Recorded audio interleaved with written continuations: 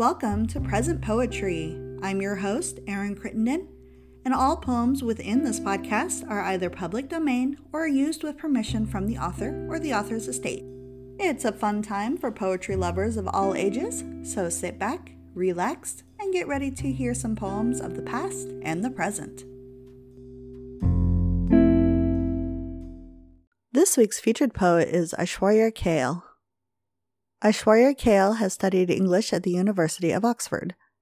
She has worked at the UNDP India and SWA India, and has published her poetry and fiction in a variety of places, including IMDb Critics Reviews, the Royal Society of Literature, Indian Rumination, the Chakar, the Criterion Journal International, Melbourne Culture Corner, the Wokingham Today, the London Reader, Hillingdon's Women Archives, BBC Radio, CIUT Radio, Roundtable Literary Journal USA, Alma Magazine, The Indian Review, Creative Ireland, Muse India, Studio Appalachia America, The Wire India, Hudson Valley Writers Guild, Cork Festival Poetry Initiative 2022, and Staffordshire History Festival 2021.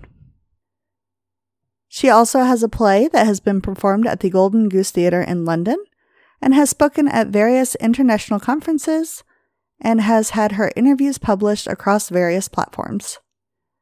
To learn more about this author and her works, you can connect with her on Twitter or Instagram through the links in the description below. We are reading 5 of her poems that she has submitted to the Present Poetry Podcast through our submission form.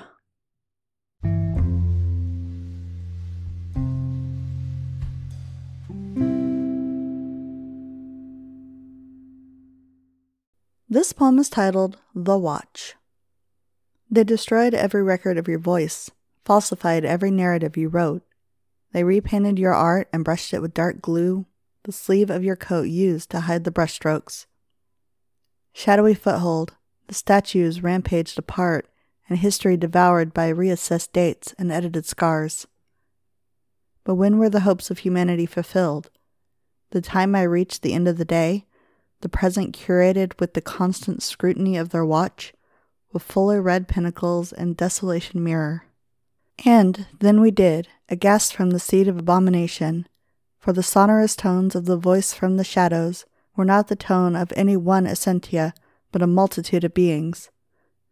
They fell duskily upon our ears, the chants of the brother, shuddering voices of the ones which remained, uttering a New Testament syllable by syllable.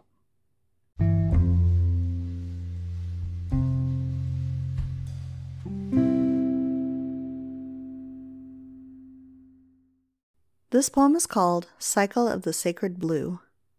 What measure is there, other than the belief that you tread your entire life on a hopeful desire?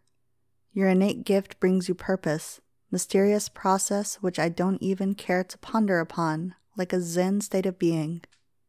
Eventually, the pen reverberates like magic, a holistic moment, a cosmic rhythm. Then with the ticking, the sadness, enemy, chatter, friends, sense of time leaves you, one at a time, and in that rare juncture, if you are lucky, even you leave, and in that solitude, you are holy.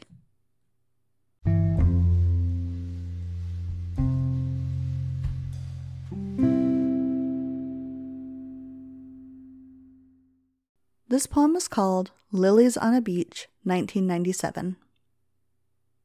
I find my old dusty photos sitting in the corner of my cabinet, transported to probe me. Where do I nitpick my generational trauma? On a cold day in 1997, my sister and I fought on the beach, wet sand curling under our toes, held by our parents who had watched us play. A boat had passed by, squirming fishes and heartbroken refugees crossing water borders, looking for their memories in store aisles and protruding washed-up bottles on shore. Thriving on finer continuation of burnt paper, brimming with laughter of the ones they loved, like antiquated poster, it shows up while cooking, jaywalking, and counting cloud rabbits. When did humans decide that love would resolve all the grief accumulated within? They've been gone, frequenting in whiffs of dying lilies in the October breeze. There drops a photo, never once observed. 4 of us stood hand in hand, and in the background, my sister wrote in the wet sand, "Love, sister," filling the unattended grief in sepia tones of longing.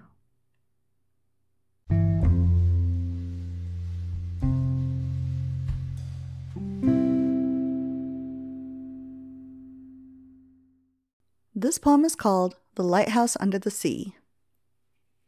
I built a cardboard lighthouse for my son, like the one I had dreamt of when I was a child. In my hand is the duplicate, a playset. He asked, "What kind of a creation is this?" Undeniable it is, a hologram of burnt sugar. The lighthouse is a floating fragment of my memory, for I built its fragile walls and the sullen cracks within them, reconstructed precisely like the one near my childhood home.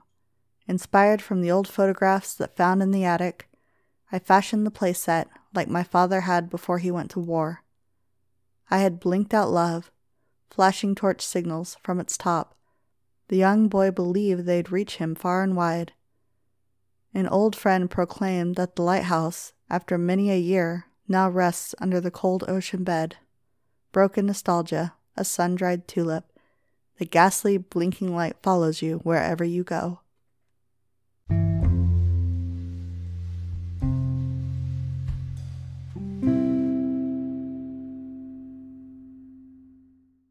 This poem is called "In the Midst of Loneliness." The fish seek for air, the blood gushing through, his scales palpitating. I throw it back into the river. I tread into the dense part of the jungle. The fishes look at me. I don't find peace. My violent desire should be relinquished. The auburn tail and rainbow scales stop flapping. I stand very still. For a moment it is very serene. Who shall transpire first? Thank you for listening to this episode of Present Poetry. If you enjoyed it, please leave us a review, share us on social media, or subscribe so you never miss an episode.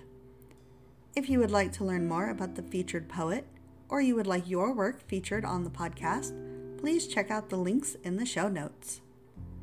Thank you again for listening, and I hope you all have a wonderful day. Bye-bye.